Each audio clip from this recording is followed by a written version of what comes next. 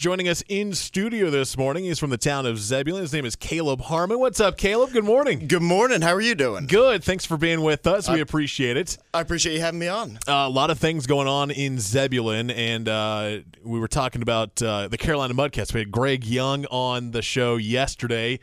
Mudcats in the playoffs for the first time in 15 years. A lot of excitement surrounding that, but there's also a lot of other good things happening in the town of Zebulon.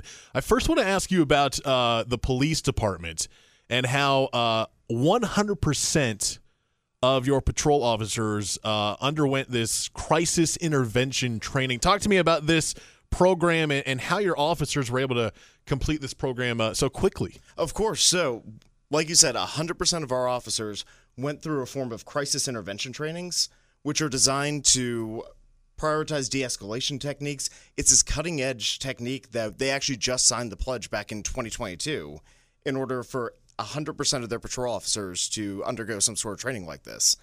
And the reason that they were able to overcome this so quickly and they were able to meet this was because it is so important for our community to have this sort of training. When we take a look at, this program has been endorsed by the International Associations of Chiefs of Police, the Governor's Crime Commission, the National Alliance for Mental Illness in North Carolina. It's one of those techniques that needs to be prioritized right now, that we are seeing it being really impactful in our community. And when we take the next steps for what community-led policing, what community engagement looks like through our police force, it is exactly this sort of training. So when they signed this pledge, they didn't wait, they didn't hesitate. They knew that this is what our community needed, and they immediately got on board and went through the trainings. Obviously, you mentioned how important it is for a police department to go through something like that. How does that compare to some of the other towns and areas of the Triangle and their police departments, whether it be Raleigh or Cary or Knightdale, Apex, whoever? Do you think that with you guys in Zebulon completing a program like this, it'll kind of have an effect on some of the other surrounding towns and communities here in the Triangle? No, I know other agencies in the Triangle have signed on to this pledge, and they're going through the process right now.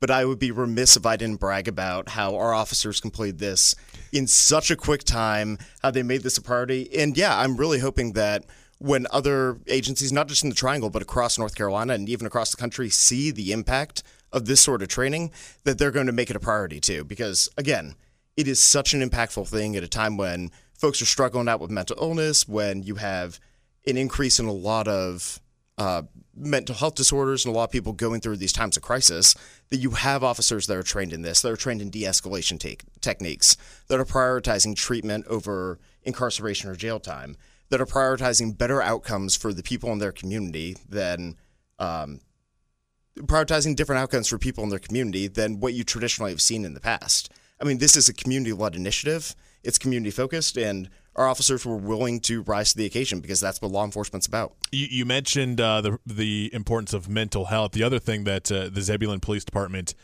just received a grant for a program that'll help them work with mental health professionals and help them respond to calls involving children experiencing trauma. And that's been a big topic, a big focus lately, not just here in the Triangle, not just in North Carolina, but across the country. And I know this is a very important thing to you and a lot of other citizens of Zebulon. Why has that been a big focus in the town of Zebulon? Detective Carrie Burke with the Zebulon Police Department launched this initiative that we're calling the Co-Responder Program. And like you said, it is specifically aimed at helping children who go through crisis or go through traumatic experiences.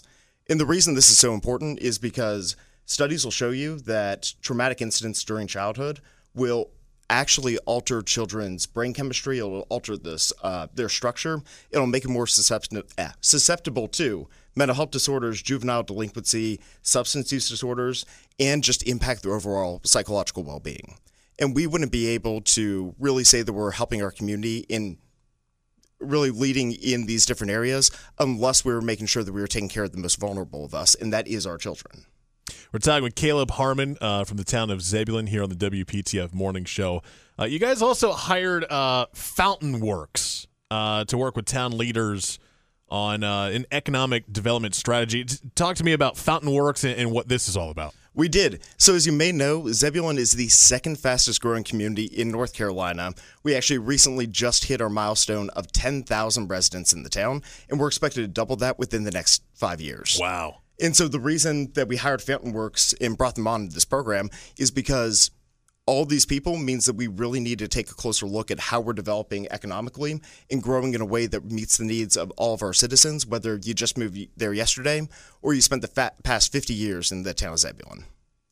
There's obviously a lot going on with you guys in the town of Zebulon, but there is one thing we need to discuss, because the biggest talk of the town right now is the fact that you guys just opened up a new Popeyes. You're absolutely right. And let me tell you, as somebody that went to LSU for undergrad, the fact that there's a Popeyes just heals my soul. And in fact, it is so significant and really highlights that. We had our Board of Commissioners meeting yesterday. Our planning director brought out a bag of Popeyes in order to highlight that this just came into town. My! So this is a big deal. This is a big everyone's deal. Freaking out about Popeyes. My favorite part about working for a small town is that when there's a new restaurant like this that opens up, it is the talk of the town. But also, again, this really highlights exactly how quickly Zebulon's growing. The fact that we just hit 10,000 people, that major milestone, that really lets other businesses know that we are a place that you want to invest in, that we are a place that you want to set roots up in, and that we are a place that is really hungry for these different areas, no pun intended, and that we are going to, meet the needs of these businesses when they come in. So it's a really great signal for what's going on in the town, and it's a great signal for the spicy chicken sandwich. So gotta go get that Popeyes in Zebulon. Just opened up in town. Kaleb Harmon from the town of Zebulon, thanks so much for coming in and sharing with us what has been going on. Like you said, second fastest growing community in the state. Right now, a lot of great things happening over in the town of Zebulon. And again, shout out to the Carolina Mudcats, 5-County Stadium at Zebulon. Big game tonight as they open up a playoff series. So a lot going on. Go check out the Popeyes. Go check out some Carolina Mudcats baseball. Grab your spicy chicken sandwich, go to 5-County Stadium, and have a good time with the town of friendly people. Kaleb, thanks so much, man. Thank you for having me.